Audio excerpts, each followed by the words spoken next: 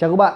Ở video này thì tôi sẽ chia sẻ cho các bạn một cái công thức 7 bước để cho chúng ta nhanh chóng trở nên tự do và giàu có theo phong cách của Dave và Ramsey. Ở video trước thì chúng ta đã chia sẻ với các bạn công thức để chúng ta quản lý tiền tài chính cá nhân rồi. Vậy thì bây giờ làm thế nào để chúng ta nhanh chóng có thể bước đến cái sự tự do? Phần lớn chúng ta nói đến phần mong ước đến sự tự do về tài chính, nhưng trước khi mà chúng ta đạt được sự tự do về tài chính thì chúng ta cần phải có sự an toàn về mặt tài chính, đó là sự bình yên về tiền ở trong tâm trí. Cái khái niệm bình yên về tiền ở trong tâm trí này sẽ giúp cho chúng ta trả lời những câu hỏi là tại sao có những người cứ đầu tư vào đâu là đều thắng, nhưng có những người cứ đầu tư là mất tiền.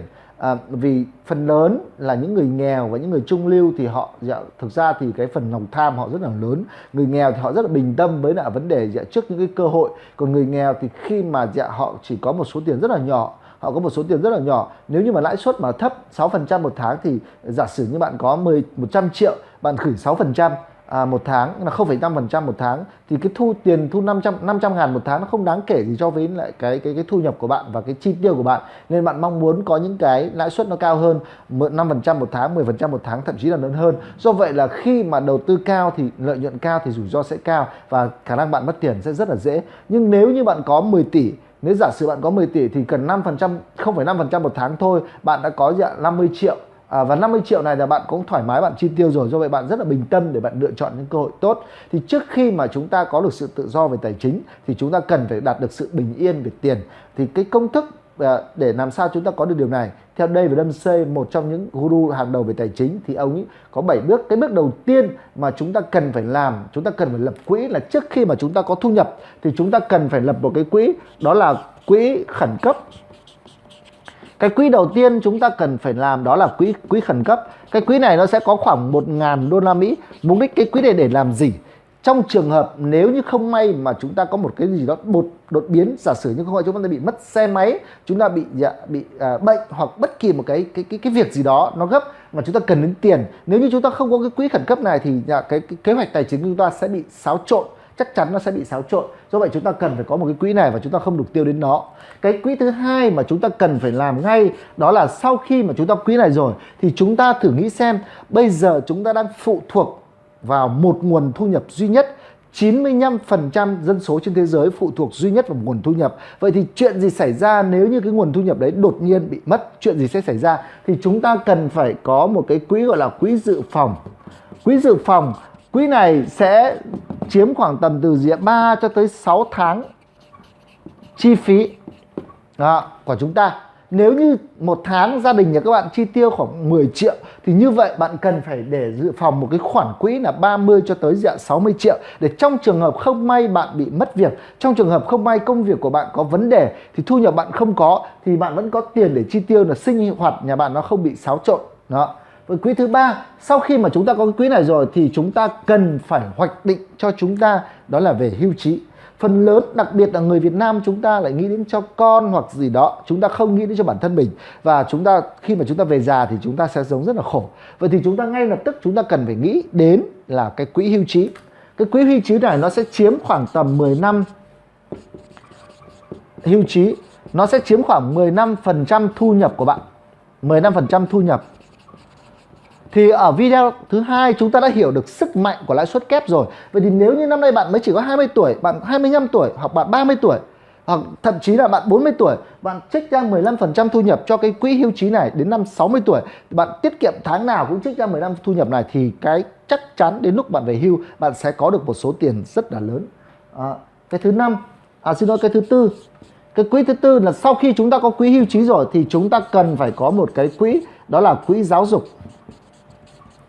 Quỹ giáo dục cho con. Đó, quỹ giáo dục cho con. Và như vậy nếu như bạn mong muốn rằng là con cái mình nó sẽ được học ở những cái môi trường tốt, con cái mình sẽ được đi du học ở những cái đất nước phát triển như Mỹ, như Úc, như Nhật Bản, Singapore, thì chúng ta cần phải có một cái khoản tiền nhất định. Thì chúng ta cũng sẽ dành ra tùy vào cái thu nhập của các bạn, nhưng nó sẽ dao động cỡ khoảng tầm trên dưới 10% thu nhập, trên dưới 10% thu nhập để cho chúng ta có được cái chúng ta trên dưới 10% thu nhập để chúng ta dành cho cái quỹ giáo dục cho con. Thứ năm là sau khi mà chúng ta có 4 cái quỹ khẩn cấp, quỹ dự phòng, quỹ hưu trí và quỹ giáo dục rồi, thì chúng ta cần phải lên cái kế hoạch, đó là lên kế hoạch để trả nợ. Chúng ta lên kế hoạch để trả nợ. Nếu như trong trường hợp mà chúng ta đang có nợ thì chúng ta cần phải lên kế hoạch để trả nợ. Và ở đây thì chúng ta sẽ trả nợ theo phương pháp là hòn tuyết năn. Có nghĩa là chúng ta liệt kê tất cả những cái nợ của chúng ta ra từ cái phần bé nhất cho tới cái món nợ to nhất. Sau đó là chúng ta sẽ trả dần từ những cái món bé nhất. Và cứ như vậy chúng ta sẽ có tiền ở bên trên, chúng ta tích lũy và chúng ta sẽ trả hết cho cái phần nợ lớn nhất. Thì đây là phương pháp trả nợ theo hòn tuyết năn. Cái thứ 6 đó là sau khi mà chúng ta có tất cả những quỹ này rồi thì chúng ta cần phải tìm cách để gia tăng thu nhập. Đó. Gia tăng thu nhập. Chúng ta phải tìm cách để chúng ta gia tăng cái thu nhập của chúng ta lên bằng việc là chúng ta đầu tư, bằng việc là chúng ta làm thêm, hoặc chúng ta bán hàng, hoặc có rất là nhiều những cái phương pháp để chúng ta có thể kiếm tăng thêm thu nhập. Thì ở trong những cái hiện nay chúng ta có thể hoàn toàn có thể áp dụng những cái mô hình là ví dụ như là tiếp thị online, hoặc chúng ta có thể làm thêm giờ, hoặc chúng ta có thể đi bán hàng để chúng ta có thể gia tăng cái thu nhập của chúng ta. Và cái bước cuối cùng, bước số 7 ở trong đây, đó chính là việc cho đi.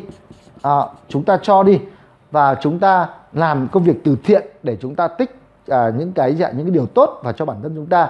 Muốn chúng ta có đức thì chúng ta phải tích đức, và chúng ta sẽ phụng sự, chúng ta cho đi thì chúng ta sẽ có được những cái thu nhập này. Và các bạn nhớ rằng là trước khi mà chúng ta làm những cái việc này thì bốn cái đầu tiên này là chắc chắn là bắt buộc chúng ta cần phải làm.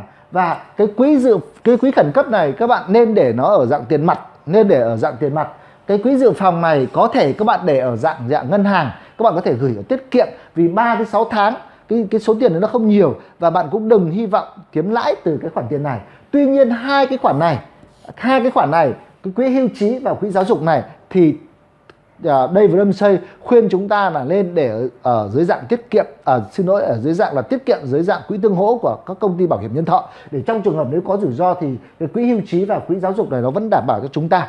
Do vậy là hai cái này là chúng ta cần phải để ở các bảo hiểm nhân thọ, đúng không ạ? Và các bạn nhớ rằng nếu như trong trường hợp mà chúng ta đã có những dự phòng tài chính như thế này rồi, nhưng nếu như mà chúng ta không có những cái bảo hiểm thì giả sử không may rủi ro xảy ra với chúng ta, thì như vậy là toàn bộ cái hoạch định tài chính của chúng ta sẽ có vấn đề.